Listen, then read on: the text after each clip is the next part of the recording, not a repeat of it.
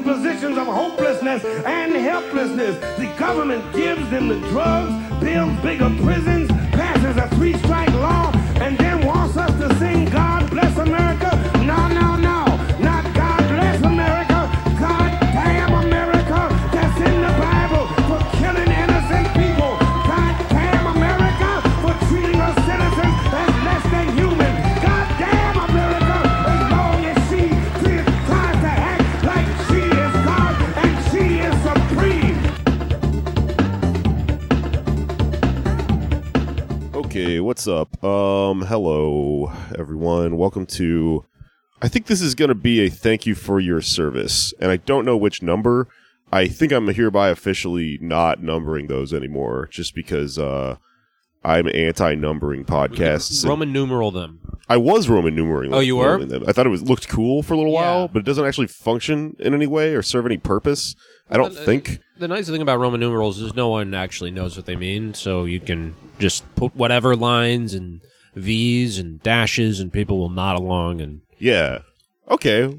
Yeah, you're right. Welcome to Thank You for Your Service, MVI MVI Alpha. Can't you do Omega. L's at some point? That means like 100 or 1,000 or some shit. Well, are they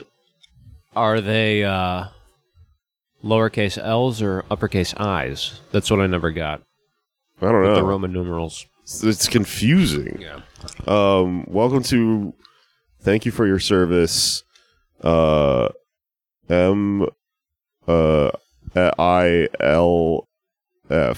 No, that's not good.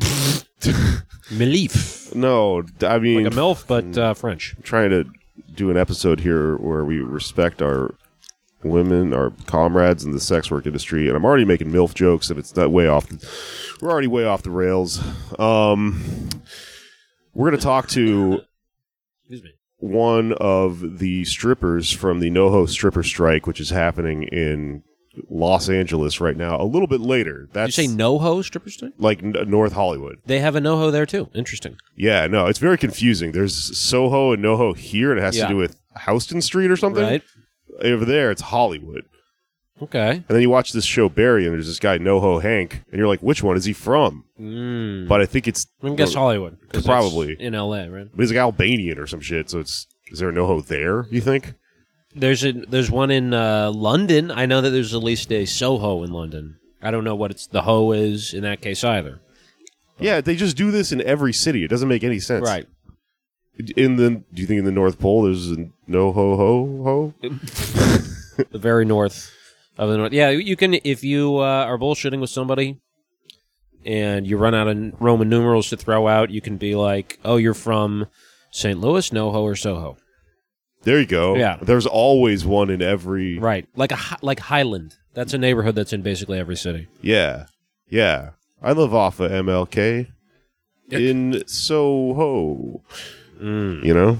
Yes. And then in case you're like undercover or something and you need to improvise. No one will ever decode that you're Remember just when I making it asked up. that guy when I got scammed and he said he was John from Houston? And I was like, oh, and we were on the Zoom at the time. We should have recorded it, but I was like, oh, my friend Jake here is from Houston. What part? And instead of saying NoHo, Soho, Highland, South Side, East Side, just bullshit, he could easily make something up, and there's like a good chance he'd be right because every city has the same neighborhoods. He said, I am in bed with your wife. That's actually the part of New York that I live in right now. Ooh. MILF. Yeah, Hood. there you go. To bring it back around. There we go. We did an improv, Harold. That side of town is in every city too, you know? Yeah. Every city has at least one MILF. Or at least has one person's wife that you could potentially be in bed with. Yeah. I don't Unless it's a singles area only. All right. Well, speaking of my wife, welcome to the show. It's Borat. No, it's hi. I'm Jake Flores, and that's Anders Lee. Anders Lee here. What's up? So we're gonna get into the latest Thank You for Your Service, which I don't know if we've ever done one. Maybe I've done one, but this is specifically a cool story. and it seemed up my alley at least. I've literally been doing a joke on the tour where I'm talking about yelling at strippers and going, "Are you in a union?" So somebody sent this to me, and I was like, "Well, that's serendipitous. I have to talk about this on my podcast about labor and stuff." But yeah, we're going to get into that a little bit. But first, let's riff out some jokes. Let's talk a little bit about what's in the news. This is the top of our comedy show, and this is the monologue section. Jay Leno, everyone. You heard about this? You heard about this? A bunch of children were shot this week. You heard about this? What did he do when something like that would happen? I don't know. What did Jay Leno do after Columbine? Did they always? Yeah, because I feel like there's this weird thing where it's not. This isn't real, but it feels like the news got darker over the last 5 or 10 years. Mm-hmm. You know, everyone's like, "Oh man, there used to be all these mass shootings," and there kind of were. They just weren't as reported on. Right. But because of that phenomenon, there also weren't as many. Now, because it's being reported on more, there are more moments where talk show hosts are serious and they cry and stuff and are solemn and stuff. And I don't know if Jay Leno was doing does he still have a show? I don't think he was. No, I think he might have some sort of car show on some app or something, but he doesn't have a talk show anymore. So I don't think he ever had to do it. I don't think he ever had to come out and cry and then be in a fucking dune buggy or whatever and be like, "It's so sad what happened at 9/11 today," or whatever. I mean, Letterman did do it. I'm trying to think. I mean, they took a week off, I think, for late night after 9/11. Might have been even longer. But Letterman came out, guns blazing. By that I mean eyes weltering with tears. Jon Stewart, of course. I don't think Leno had it in him to do that. Mostly because he's a West Coast guy. He's from Boston.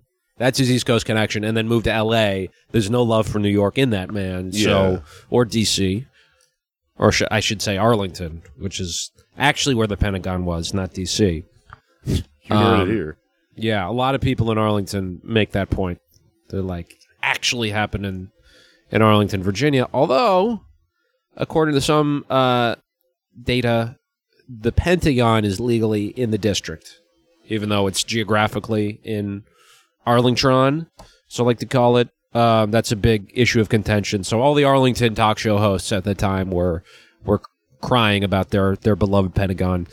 Wow, interesting. Kind of like Ridgewood in Brooklyn. There you go. Yes, good. We were talking before the show about this. Good segue.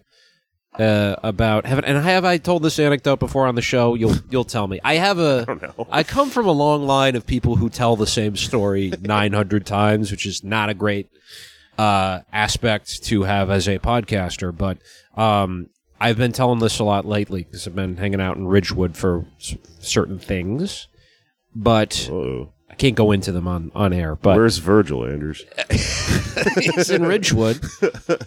With me at my job that I can't disclose yet.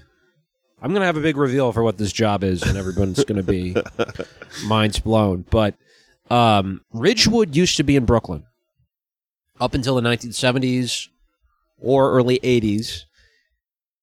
They had a congressperson by the name of Geraldine Ferraro, which, if you're not familiar, she's the type of person I would do my own episode on. She was the first female vice presidential nominee of a major party, Walter Mondale's running mate. Oh. Yeah. Which is it. He's from Minnesota. She's from New York. My parents are from Minnesota and New York. So I asked them recently if they had any fun tales about the 84 election. Of course. Yeah, they do a little Halloween party. One is the other. That would have been huge for them. But it says something. And you know what's even crazier? My old man was from Minnesota, mom from New York, and they were married and had children in Washington, D.C. Minnesota and D.C. were the only two places that Mondale won. So, damn. It all comes together. Magic is real. Yeah. I'm superstitious now. So Geraldine Ferraro was representing this Ridgewood and other parts of Queens, but Ridgewood was in Brooklyn. The people of Ridgewood were like, we don't like paying Brooklyn taxes. We want to be in Queens. because who wouldn't want to be? And she personally saw to it that the post office committee changed the location of Ridgewood from Brooklyn to Queens, giving it ultimately the most confusing postage of all time. Yeah. Which I guess is just all of Queens, right? It's not only is it because in Brooklyn it's just Brooklyn, New York, zip code. Queens, it's you have to write the part of Queens that you're in when you send a letter to the person. Oh, that is so confusing. Yeah, I don't know why they do it that way. They have those crazy intersections where it's like 45th Avenue and 45th Street. Right. Also, there's like a third thing it could Place. be. There's a lot of places. Yeah. No, I've been saying this for years, and I don't care how much bullshit I get on the internet, how much blowback I get. Queens is weird as hell, man. It's weird. It's so fucking weird, dude. One of the only places, I didn't even know they had Boston markets anymore, but there's a bunch in Queens. There's more than one, apparently. That's not Boston at all. Yeah. It's Queens. What a weird place, and I don't care how controversial that statement is. Yeah. Someone has to say it. Queens needs to be called out or called in, depending on where you live. Yeah, I don't know if we could bring Queens in on the weirdness. We don't want to change Queens for being weird. It's fine the way it is. Are you all right? Something went down the wrong pipe. That's all right. That'll happen. When you're talking about Queens, I know we all get very fired up. Yeah. Don't put that on that. I'm just placing it there to see what the dimensions are, what the feel is. I'm putting a water glass on an upside down bottle cap. Andrews has there's no way it would work. All right, I'll put the water over pressure through the roof with this glass of water. I'm keeping you on your toes. I know. I'm like, yes, that happens every time we podcast. Like, we're gonna destroy all the equipment by knocking water over on it. Yeah. All right. Well, shit, man. Well, speaking of Brooklyn, Ridgewood used to be in Brooklyn. You know who also used to be in Brooklyn? Who's that? Bernard Sanders. Oh yeah, I forgot about that guy.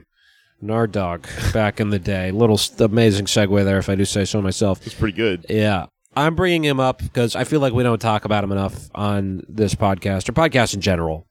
Don't bring this man up. Yeah, he's been in the doghouse for a little bit since he didn't bring on the revolution. Yeah. But I still like him. He's full of little fun stories, which is what I'm all about. I love a good political anecdote, which is why I went ahead and downloaded one of his staffers. Ari Ravenhaft wrote a memoir of the campaign, and of course I had to download it just to get all the inside juice gossip. Sorry if it's traumatizing for some people. I feel like looking at the 2020 campaign or 2016, either of Bernie's campaigns, is kind of like there's a show on Netflix called what is it?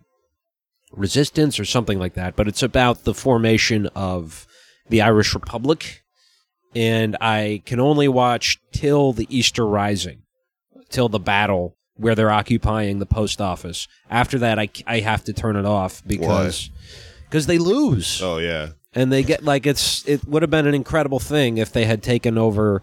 They beat the Brits as socialists, which was very close to happening. But yeah, although there was so we've talked about on the show, tension between the nationalist and the socialist elements. I like that philosophy of watching movies, though. Just don't watch the part where the tragedy... Yeah, just edge, basically. Yeah. Okay. Just watch Titanic up until... Wow, what a great movie about a boat that everyone had a great time on. Two people fucked on. Yep, that's it. End of movie. Nice. Wow, what a great porno movie that was. A lot of intro leading up to it, but, My heart will go on. You know what? This was shielded from me, actually, at the time, but... In Titanic, he draws a nude portrait of her, right? Yeah. Do you see her areolas? I don't remember. Okay. I think I saw it when it came out. It's PG-13, but areola is usually the line for what makes it an R. Yeah. Well, I mean, this country is insane, and, laws about obscenity and stuff like that are completely bananas. So, as we've discussed plenty on the show with bleeping and blooping curse words and things like that, there might be some insane... what do you call it? Censorship? Micro bylaw or whatever the fuck. Exemption or whatever. Right. Or tasteful exemption. If it's drawn, it's right. okay. nobody certainly ever becomes aroused by illustrations of things as written before the internet, you know?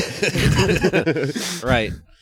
Well, it's like on The Simpsons, Itchy and Scratchy. I mean, I guess the cartoon proper itself does get violent at some points, but not nearly as bad as Itchy and Scratchy. Like, they're watching a cartoon in a cartoon, and in the cartoon that they're watching in the cartoon, it's just no holds bar, blood, guts, gore, eyeballs popping out. Like, they go nuts, but I don't think they would show that level of violence. People have gotten shot on The Simpsons, but not decapitated like in Itchy and Scratchy. Well, so in some of the Halloween episodes, they go pretty hard. But more importantly to this, and this, this does kind of relate to, I think, the anti-sex work sentiment that'll be discussed later in the show and stuff like that. Obscenity laws have always been really stupid, and they're imperfect and inconsistent and not based on any real, like, principle. So, especially in the 90s, I was before I found out what he had been doing, I was a fan of this guy John Kay, who was the illustrator of Ren and Stimpy. Oh, and I wanted to be an illustrator when I was a kid for a little bit, so I'd read his blogs, and I did not know what he did yet. But me and Virgil Texas would stay up all night reading his blogs together because we've been friends forever, and we like to do cocaine in my apartment, according to Twitter. This is obviously not true, but anyway, so I used to read his blog, and he would tell these interesting stories. And I also listened to I studied him, like he was somebody I studied and did a portfolio about when I was trying to go to art school. And he would talk also on the DVD commentaries and stuff on those shows about how Ren and Stimpy, if you remember, if you're a child of the 90s, as you refer to on the internet, if you're the same age as me, was a demented cartoon. Mm-hmm. It was Cronenberg body horror shit, but it was a cartoon, so it just flew under the radar somehow. But there was violence that was disturbing. I'm sure it played a large part into turning me into the interesting person I am today. It was kind of traumatizing and stuff.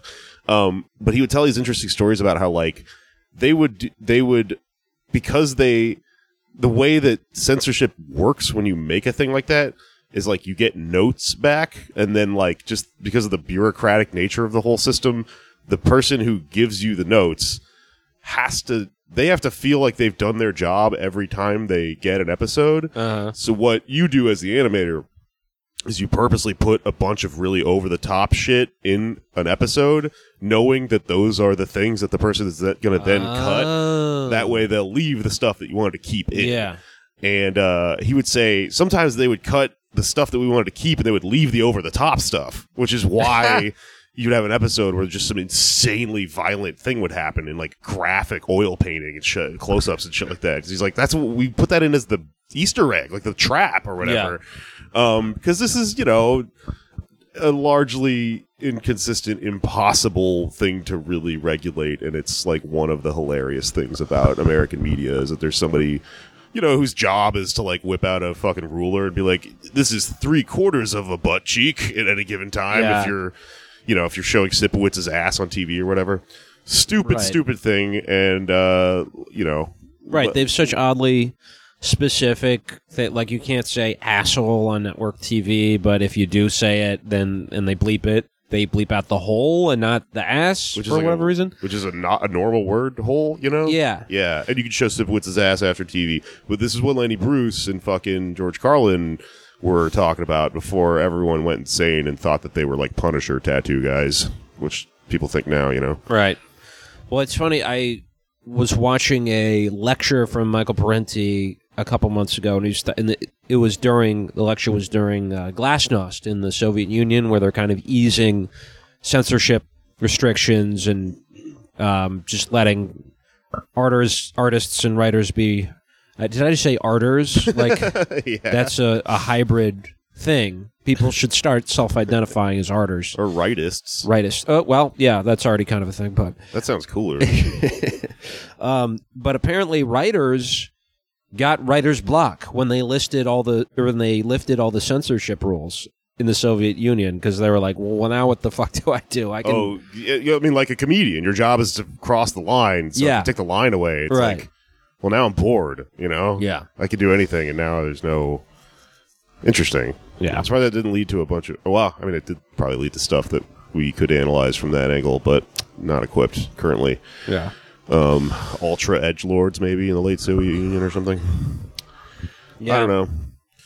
But anyway, speaking of writers, this book written by Ari Rabenhaft, doing a mini review. There's so many good little anecdotes in here that are a lot of fun. Apparently, Amy Klobuchar gave a ride to Bernie when he was coming to Minnesota. They happened to be on the same flight. She insisted that they sit next to one another. He enjoyed himself, apparently. But afterwards, he was going to catch a cab with his staffers to the hotel. And she says, oh, no. I got a car coming. My husband's going to pick me up. I believe it was her husband.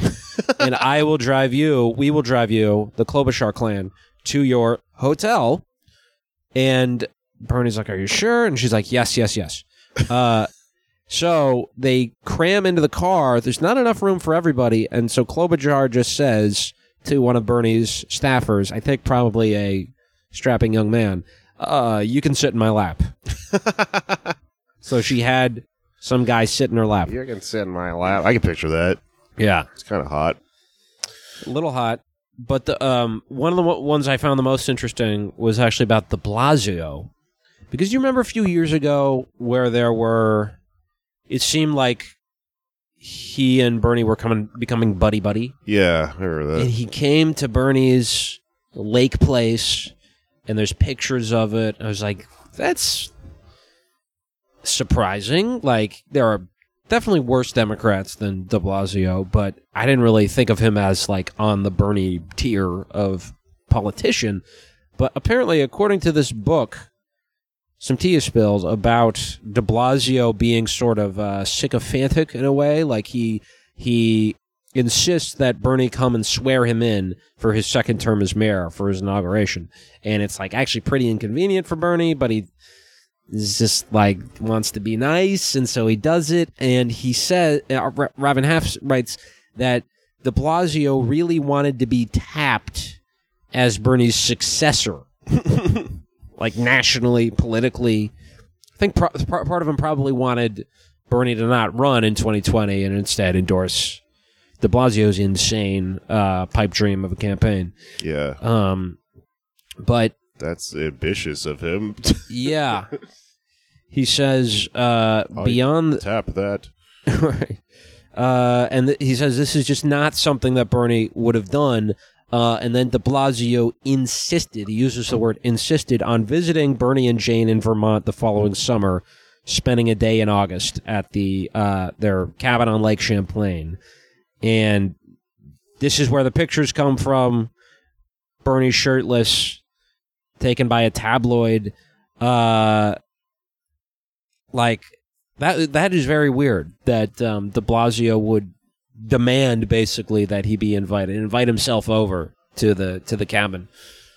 Maybe Bernie should have put his foot down, but anyway, we've all got that one friend, you know. Yeah, the de Blasio of the group, who right? Doesn't quite get it. Yeah, that you're not allowed, Dick. We don't really want you to come over to our cabin. Oh shit, are you in this group chat, Bill de Blasio? Oh fuck, we were making fun of him for like an hour. Yeah. Yeah. He's going to have a slumber party with the squad and Kshama Sawant, and then Big Bird shows up. Yeah. Yeah, there's a lot of funny stuff in here. I don't know, maybe we should save it for our paywall. Getting entrepreneurial here. Getting more cutthroat. Yeah, I mean, if you think there's some juice in there that people need to pay for, I'm all for it. I saw Bernie throw out the opening pitch at a baseball game this week, and I thought that was fine. That was good. Oh, there's a lot about that in here also, about his love of minor league baseball. He thinks that minor league baseball is like the fabric of middle America, and like that's like the only thing that a lot of communities have that's like a actual communal event because everybody's so like atomized and all that. Yeah, that's interesting. Yeah, and his formative political experience was having the Brooklyn Dodgers taken away and sent to Los Angeles. So when he's at spring training, he wants to go to spring training. So he goes to Dodgers spring training, and he's wearing a Brooklyn Dodgers hat. They try to get him to put on an L.A. hat, a new one, and he refuses. That's pretty funny. Yeah. these are my doyers. That's how you say it if you're Mexican in LA. Yeah. Let's go back to Klobuchar for a minute. You just reminded me of something when you brought her up. Sure. Do you remember a couple weeks ago when she was tweeting about how, like, we need to make this Yeah, she week tweeted a holiday in honor of the police. It's the week that George Floyd was murdered. Oh, that's I thought she was plugging the band Millions of Dead Cops. Yeah. Oh, yeah, no. Off the record, she's hardcore, you know? She's fucking down, dude. She lives in Bushwick. What is that band called, by the way? Did I just fuck that up? No, MDC, Millions of Dead Cops. Millions of It's Dead an Cops. excellent reference on your part. Thank you. It fucking rules.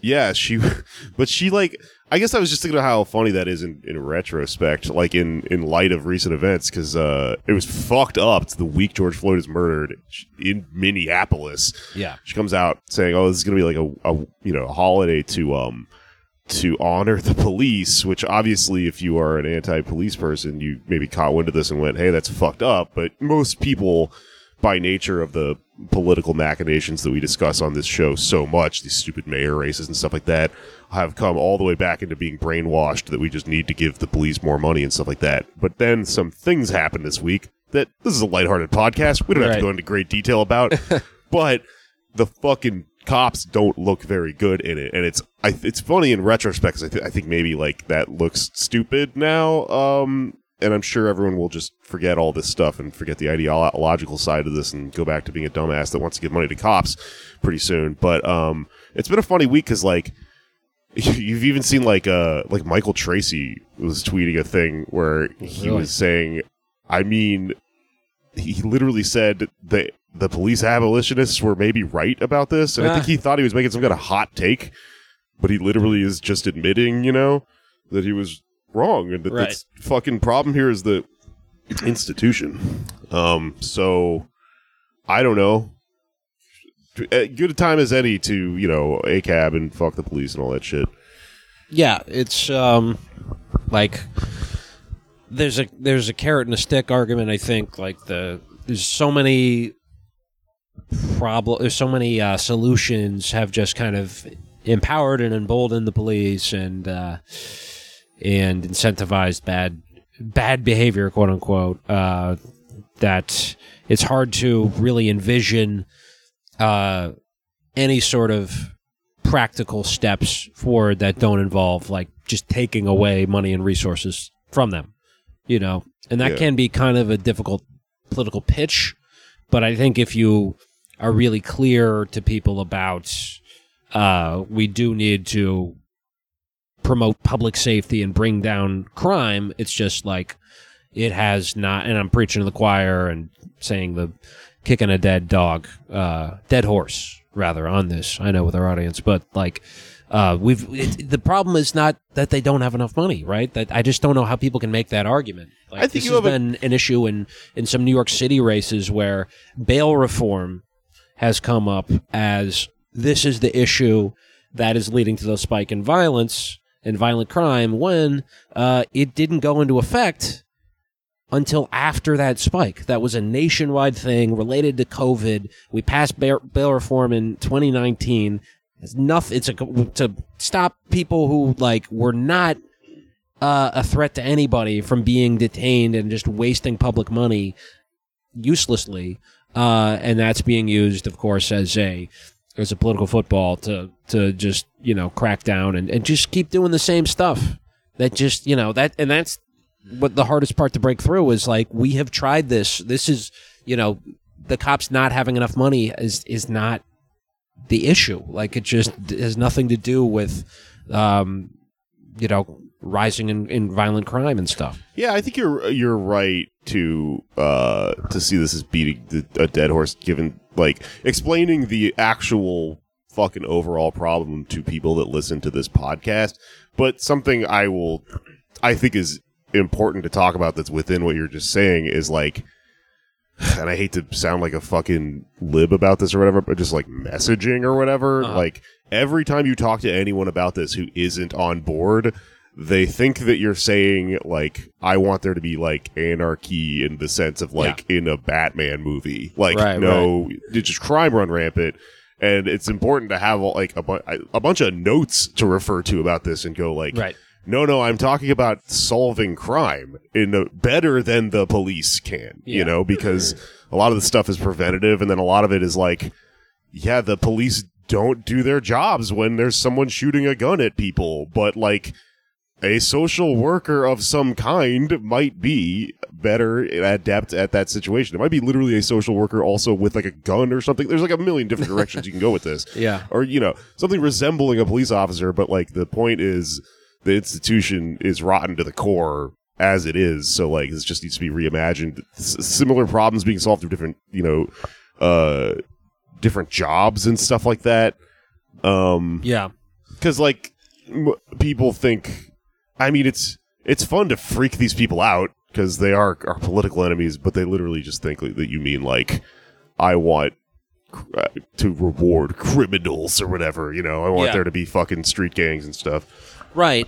I've actually been thinking a lot lately about, because someone I do want to reward criminals, but you know, the kind that are good. Smooth criminals. Yeah. The be gay, do crimes kind, not the white collar kind. Right. Yeah, I've been thinking a lot lately about, because so much of this is tied to municipal budgets. And this is sort of by design. During the Cold War, sort of public planners were like, we just want to be the opposite of the Soviet Union. Therefore, we're going to make policing and law enforcement completely decentralized in America. We want to be like the equal and opposite of the Soviet Union. So that's why it's so hard to get any federal stuff through to reform policing, quote unquote. But because it's so tied to budgets now, and that's what the debate is over, is like, do you defund? What does that mean? Do they need more money? What if there was just some sort of national law, which would be, you know, possibly more difficult to rebuff than just talking about the funding mechanisms. If you were to say, if there's any infraction that meets such and such a threshold, then the police officer should be fired on the spot, and this is going to be enforced federally. Like, I think definitely one place to start, and that I also think is very hard to argue with, it just seems kind of common sense, is that anytime there's an officer involved death, there should be an investigation from the DOJ. Like, that should be automatic. You mean the police shouldn't investigate themselves and then say it turns out they didn't do anything wrong? Yeah. The thing is, who it's kind of like who watches the watchers, who enforces the enforcement of the enforcers, if you will. Like, rolls right off the tongue, that phrase. Yeah. Like, the civilian review boards mostly just don't have teeth anywhere, you know? So if this was to be a national thing, you would need like some federal militia to kick down the doors of local police officers and arrest them. And, you know, sign up if you're one of those socialists in the Rifle Association. We need you for this. Oh, cool. This militia that will arrest police officers. Yeah, I like that. Yeah. Imagine if there was an external thing that audited the police. It seems like stuff like that just gets absorbed into the police or mobbed up or whatever easily. Yeah. I think that, there are a lot of solutions that I'm hesitant to say popular, but from my, you know, obviously very skewed perspective, I have a hard time seeing what the opposition would kind of muster, other than straw manning, which they're going to do no matter what. But if we're trying to, you know, reach people who aren't sure about this, and we say, should the police have military-grade weapons? Probably the answer would be no, I would hope, I would think. You know, that's a good place to start from. But I think, I've just been thinking lately about how maybe this does have to be more centralized. The response to police departments, which are scattered all about. They have, like, networks and they work together. They're connected with the military, but it's kind of by design that they're fractured and they're all these little hubs of just, you know, murderous power. If you were to address it all head on, I think that would stand a better chance than maybe just trying to do them one by one. I think we need some sort of like sweeping overhaul from at the national level. Yeah. I think that a good test for whether or not you need a police officer in any situation, whether your local police department is overfunded and unnecessary, is ask yourself this. In any given situation, would it have been better if not a police officer, not a cop had showed up, but a stripper dressed like a cop? Ooh. I think this is maybe like a Bechdel test type of thing you could apply to a lot of different situations. Yes. Most situations you would have been better off with the stripper, probably. Oh, yeah. Even in this mass shooting that I'm dancing around referring to, Right. 19 cops didn't do shit. I bet one stripper could have gotten in there. You know what I'm saying? Yeah. You're getting guys more legitimate work here. Right. You know? It makes people feel better. You know? It brings the vibe up. Uh-huh. Everyone loves it. Fuck the social worker thing. Let's just go straight to strippers. That is social work, my friend. It is. They'll be True. funded by the government under my model. Yeah. Tax dollars will go. You'll go and you'll throw tax dollars at these people and make it rain funding. There you go.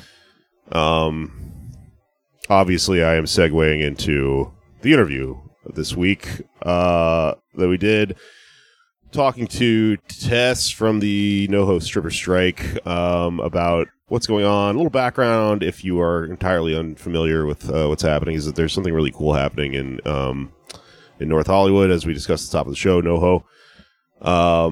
The workers of a particularly hostile workplace known as Star Garden are forming, they're on strike, they're possibly forming a union. And Nice. all of this has to do with the intricacies of California's recent adoption of, what is it called, AB 5, Bill 5 or whatever, California Bill 5, which basically what it does is, I guess the meat of this, which maybe I wanted to bounce off you, Anders, if you have any. You want to bounce meat off me? Yeah. Something you can do. I'm about to call I'm not the even cops a on you. stripper, if you but I can. know what I'm saying. Yeah. Well, okay, so what do you think about this? 'Cause it seems like the central conflict is, or at least part of this story, is that this bill actually changed a lot of workers, like strippers, from independent contractors to employees, Mm-hmm. but it isn't playing out well. It isn't playing out in the way that it's supposed to, and that employers are finding ways to get around a lot of what they're supposed to be doing, or just not really doing anything, and there's no oversight. They're not being forced in any way to, like, provide the benefits required to employees, Right. to their workers, because it's like, I don't know, like no one's ever done this with this model of, like, work before and stuff like that, and it's like, you know, an off the books thing. I don't know. What do you think about all that?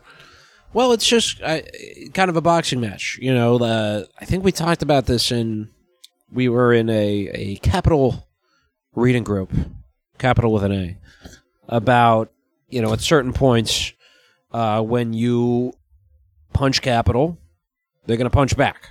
You know, the example I think was that was one of the first labor laws in the history of England or Britain, and Capital had a response to it. The industry tried to skirt it, and like they're going to do that no matter what. Yeah. So I think you have to be prepared to counterpunch and counterpunch in a way that isn't necessarily on the same terrain. You know, I think that when you are looking at like a legislative strategy, as it sounds like the organizers here are thinking about, like when you pass a law, right? That's nice, but it's only as good as the paper it's written on. If you have organization, you're able to counterpunch, right, and make sure that the law is enforced. You mean legally you're not enforcing the law, but you're fighting back against the boss, right? And you have to do that on multiple fronts.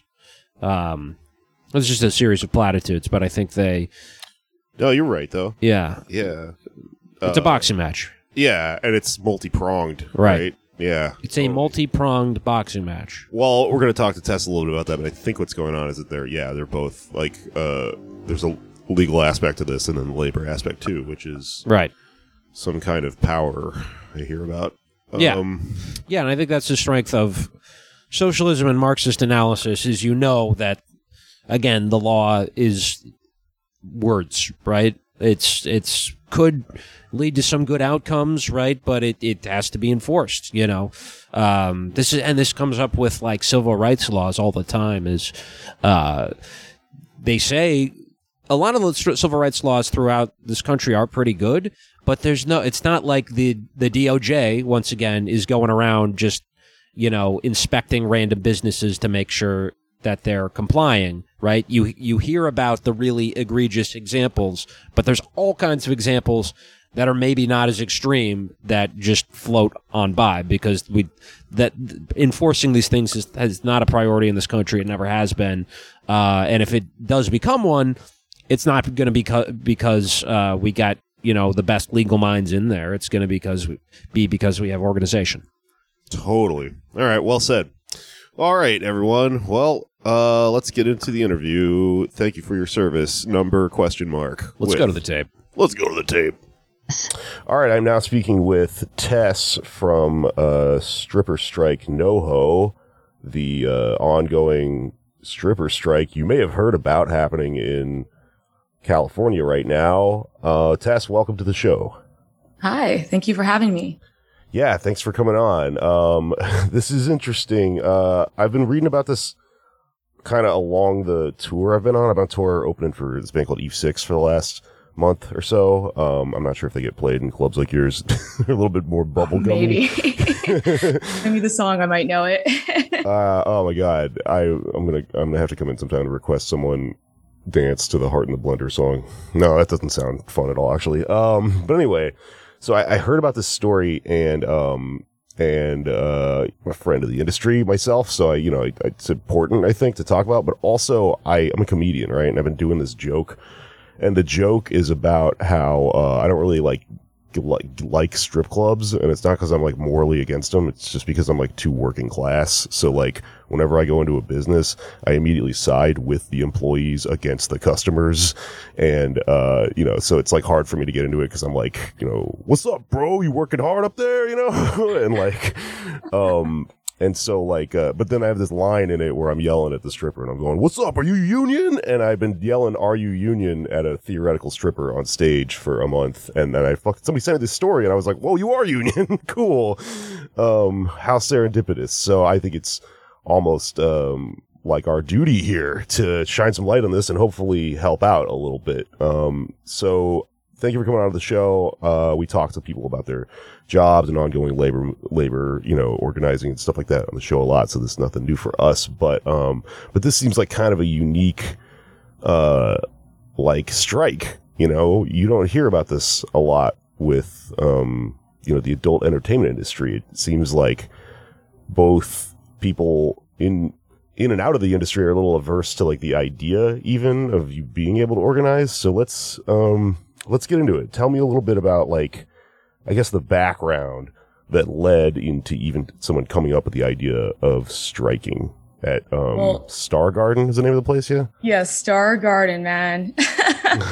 Well, honestly, we never thought this was something that we would ever end up doing. I never thought that I would be like a stripper outside of my strip club striking with other union members and other strippers. But yeah, what kind of gave us the idea is, so we have a sister organization, the organization that we unionize under, and their name is Strippers United. And they have a really awesome lawyer, shout out to Jordan. What's up, girl? And she is, their organization is all about teaching like sex workers their rights and the laws and everything. And then they just kind of turned us on to it. And we're like, I remember we were whispering about it, like me and Reagan and Wicked were like, hey, would you be down to unionize when the time comes? Because, this strip club, they were doing a lot of stuff that was extremely illegal, unmoral and just dehumanizing. And we can totally go into details about that. But yeah, what happened is they were just firing chicks like left and right. First, they they fired one girl because she didn't sell enough dances during the night. And the previous night, she'd sold like $300 worth of dances. And also, this club is taking 50% of our dances. So that's, that's a whole other different thing. Yeah. So then they fired Reagan. And so Reagan had brought up this issue that she was having. And, this happens in our industry. There are going to be some dudes that, they're going to be creepy. They're going to be obsessive. They could follow you home, in their car. And, and strippers have been killed by customers. So she was feeling, unsafe. And so she brought it up to management. Can the customers, like a really simple request, can the customers leave after they're done finishing their dances? Because they were letting, select customers stick around until like 3, and we're all dressed in our, normal clothes, and we're cashing out, and, we can't quite break character because there's this dude that's here. So anyway, she brings it up to management. Management blames her. Like, what are you doing to lead this dude on? Let's not take any responsibility and do what we're supposed to do and just, ask these dudes to leave after, the night's done at 2 a.m. But instead, he just blames it on her. He tells her jokingly, and maybe it was a joke for him, but it was definitely not a joke for her, that you're going to get murdered by this customer, and how it was going to happen.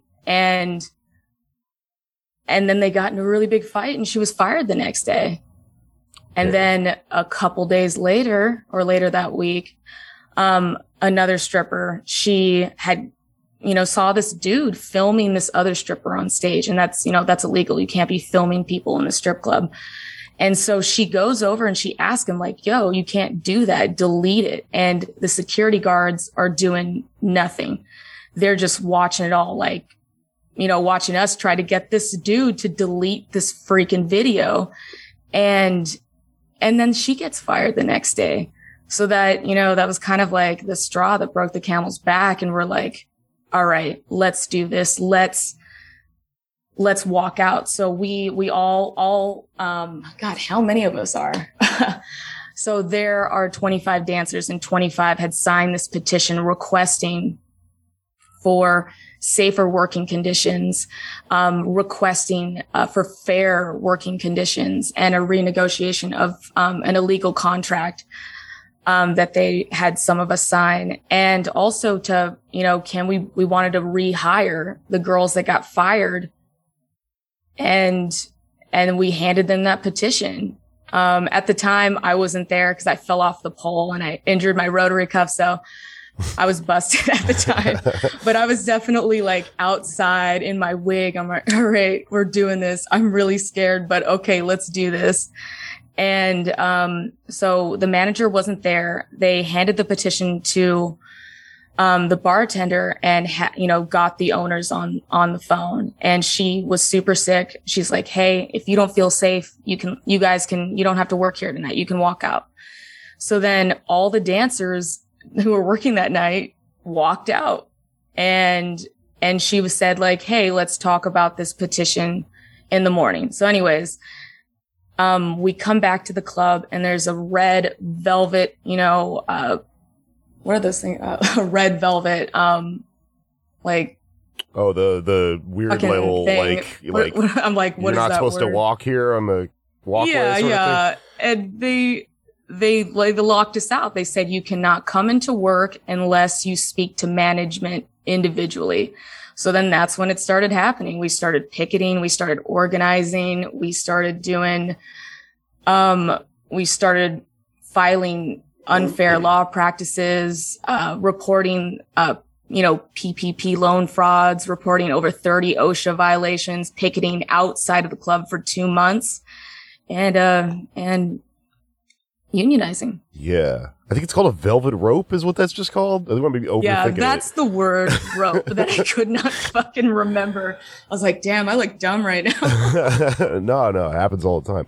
It had me thinking too. I was like, I think I'm overthinking this. Rope. It's like I'm like, that thing, the string. But yeah, no, that's really interesting because I mean, it seems like there's a litany of things that lead into like a critical mass occurring where you just go, okay, this is like enough. But like the PPP loan thing you just said, that's like a rampant problem with what happened in 2020 is all these businesses just sort of kept all that shit for themselves and didn't really expense any of it out to the workers and stuff, right? Like that has to be happening really bad. And I mean, I don't know, like, I don't know whether there are like really good strip clubs to work for and really bad ones or whatever, but like my theory on a lot of this stuff is just like Americans don't talk about how shitty small businesses can be in general. And a lot of them, when you have like in my comics, there's similar stuff when you just work at a club or something. There's like, they take advantage of you because you're hired gun and your family, they always use that kind of against you. Like, no, we love you, and stuff. So like, I've seen a lot of this stuff, the PPP loan stuff happen in comedy clubs for sure. I mean, we never saw any of that. The fucking people that, put on the show that brings people in that sells the nachos and stuff. But I was also reading about like the practices of like requiring quotas, like you to make a certain amount of money just to work there and stuff like that. That was a big, that was definitely a really important thing to the owners. And they would really push us like, hey, you need to sell dances because this is, how we make money. And they would, they had a quota of selling 5 dances, each night. And, they would even they would close down the stage if we were not selling dances within that hour, which is fucking wild because I've never seen that in any strip club.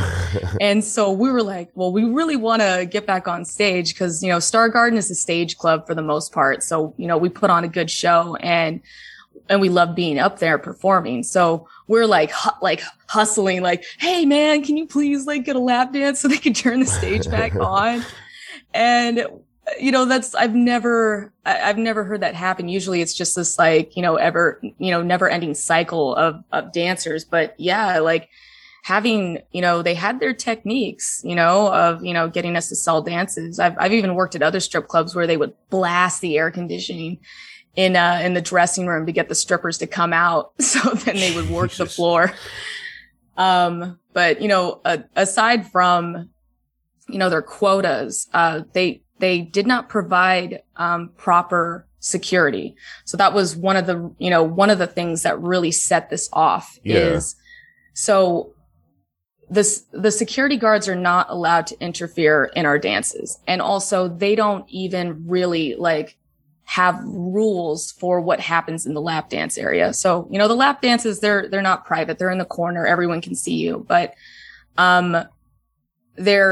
dudes get drunk and they get really handsy and some of them get violent. And, we had one dancer that, the dude picked her up and he dropped her on the ground during the lap dance and then fell on top of her. Oh my God. And the next day she quit. She's like, okay, I can't handle this. And she even sent a message to management and they didn't even respond.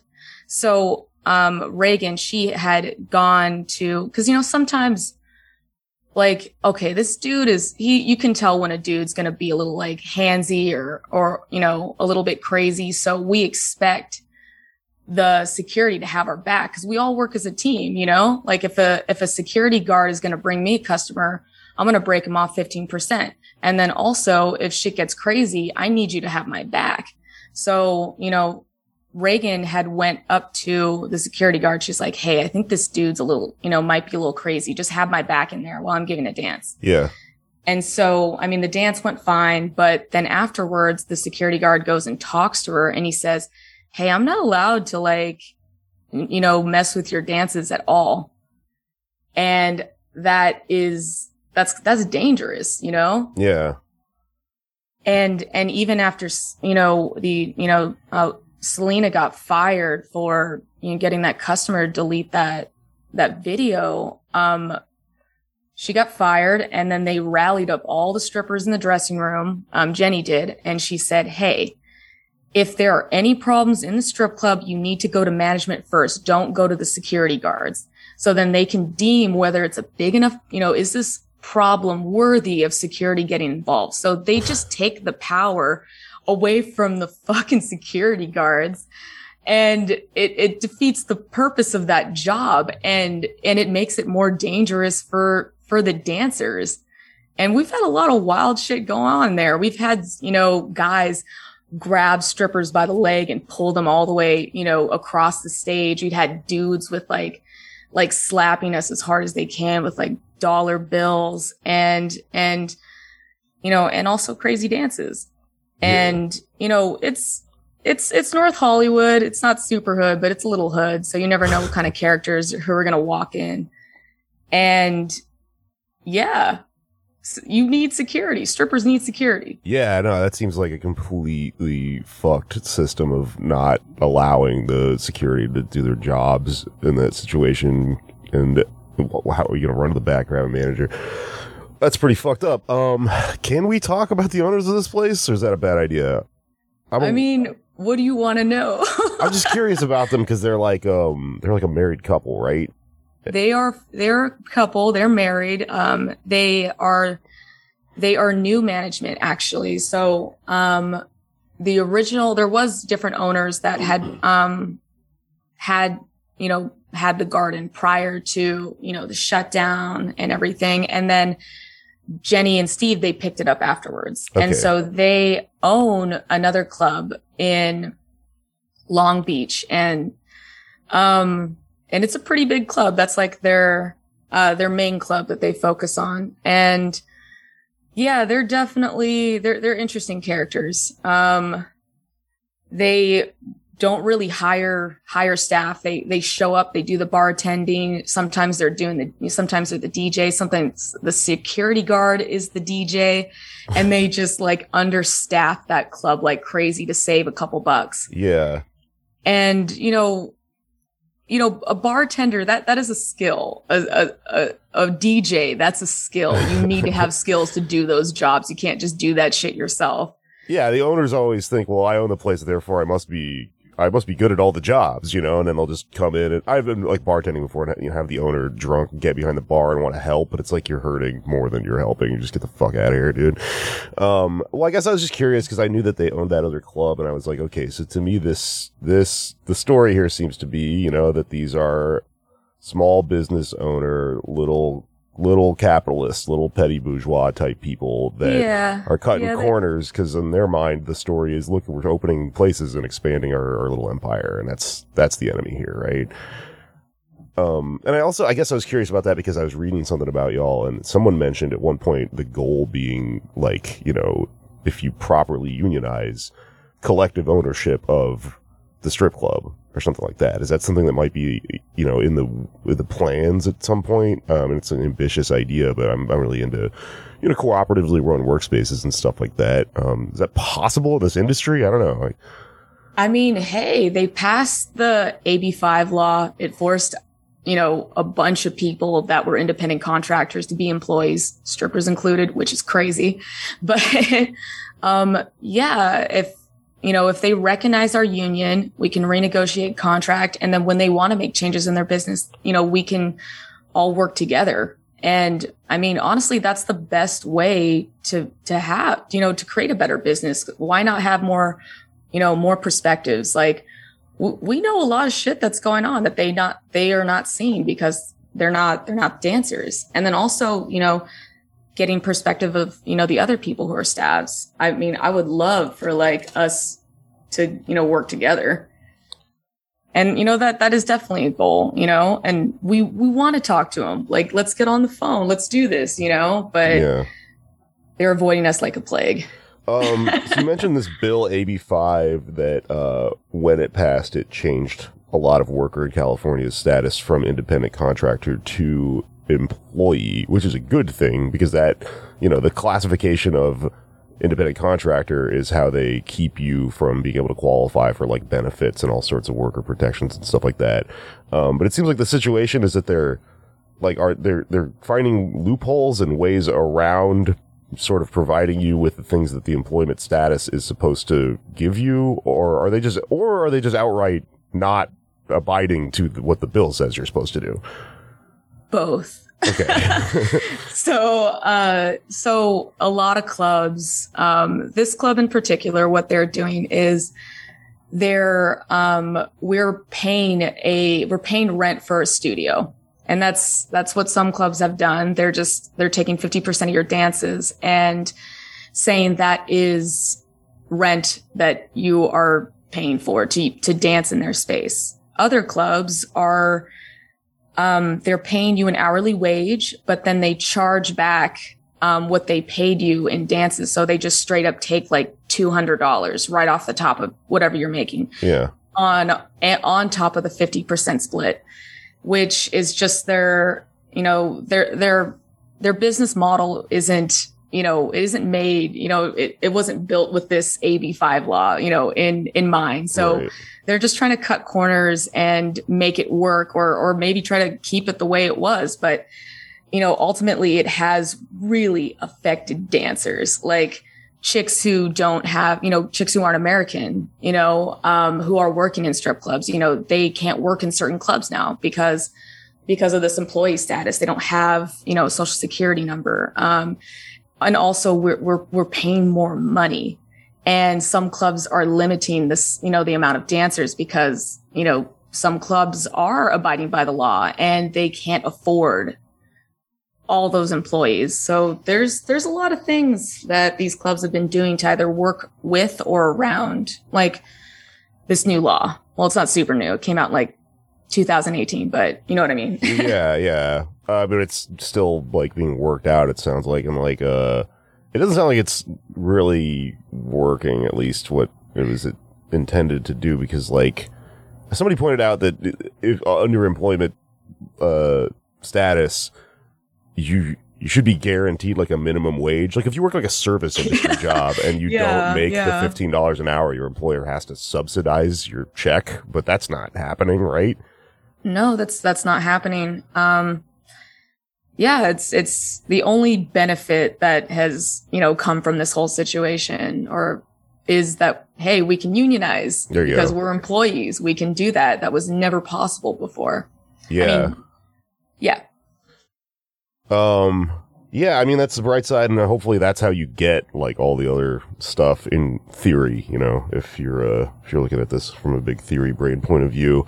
I guess I was also curious about like challenges you might face when attempting this sort of thing in specifically the adult entertainment industry, because it seems like there are people that aren't going to be taking what you do seriously as labor. That's like a thing you hear a lot. That's fucking stupid.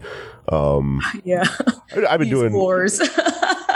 Yeah, it's like I do a joke about this in my act right now, where I talk about sex work and how people don't do this, and it's like basically the point I'm making is like I'm getting paid to do this. Like talk about cum for half an hour on a stage. Like that's arguably dumber, than anything you would argue. It's a fucking skill, my man. I know, but if like the point being, if I'm getting paid for that, you should get paid for what you do. Like these are both jobs, like I have a very dumb job. There are dumb jobs, and the legitimacy argument of jobs is like, stupid argument. Totally respect sex work is work, etc., all that stuff, but like people don't, and I guess I'm both I'm curious about whether there's shit you get even like from people on your own side of the industry or outside of it, or also like whether, because there's this thing that happens in comedy where like we talk about unionizing sometimes, but the problem we have is that there's no solidarity because everybody kind of like wants to work, so there's scabs, Yeah. Is that a thing? I mean, have you had hell yeah. I mean, all these women, they have their own reasons for working, and also in the industry, the culture is very, every stripper for themselves, it's very competitive. So it is not normal for women to get together and unionize. And we do have, scabs, that are currently dancing at our club. And, you can be like compassionate about the situation and be like, hey, they have their own reasons. Or you can be like, why aren't they joining our movement? Don't they see that things could get better? You know, and then, you know, I do feel like we are on the winning side, and I do believe that things are going to get better. But also, you know, people are people, and I don't know. I don't want to judge anyone. It just is what it is. Yeah. We live in America where people don't really even understand what you're doing. It's this is America. Everyone, you know, it's very like look out for yourself only. That is very, very, very normal in this country. Yeah. But as for like the shade that we get from people, oh yeah. Like we have people, you know, they generally don't respect, culturally, like they don't really respect what women do as mothers, as educators. We get paid less in this country. So then just imagine a stripper, there's just like, we hate, a lot of hate, a lot of horophobia, a lot of this, that isn't a real job. You're just getting naked. But, the reality, there is a lot of work that goes into that job. You have to learn to be able to talk to all types of different people, be able to negotiate, be able to sell, be able to dance, to be able to, even the splits, that's hard as fuck, Oh, I can't do that shit. Yeah, you guys got lockers back there. That means that's a real job, in my opinion, It's definitely one of the hardest jobs that I've had. And I enjoy it because it gives me time, and I get to be my own boss, and and there's a lot of benefits to it, but there's also a lot of things that suck about it. Obviously, here we are having this conversation about how shitty this club is, but yeah, I don't know what I can say about all the hate, but we're getting a lot of love. So what you focus on expands, and as we share our story and people start to learn more that strippers are people, we're just like you, and we're also working class. And this is also, a feminist movement as well. More people can open their minds and get more information. Yeah, hell yeah. Well, you seem like you're in good spirits about that. That's fucking great. I guess I just had like a couple more questions, and then we can probably wrap this up, and we can get back to fighting the good fight. One thing I read about, kind of off on a tangent here, but can you talk a little bit about like the racial discrimination aspect of this? Oh yeah. So we are light-skinned and we are white, and that is because this club, it's the only workforce that this club will hire. At the whole time that I've been at this club, I have watched them turn away like 5 black dancers right at the door. Didn't even let them audition, just said, hey, we're not hiring.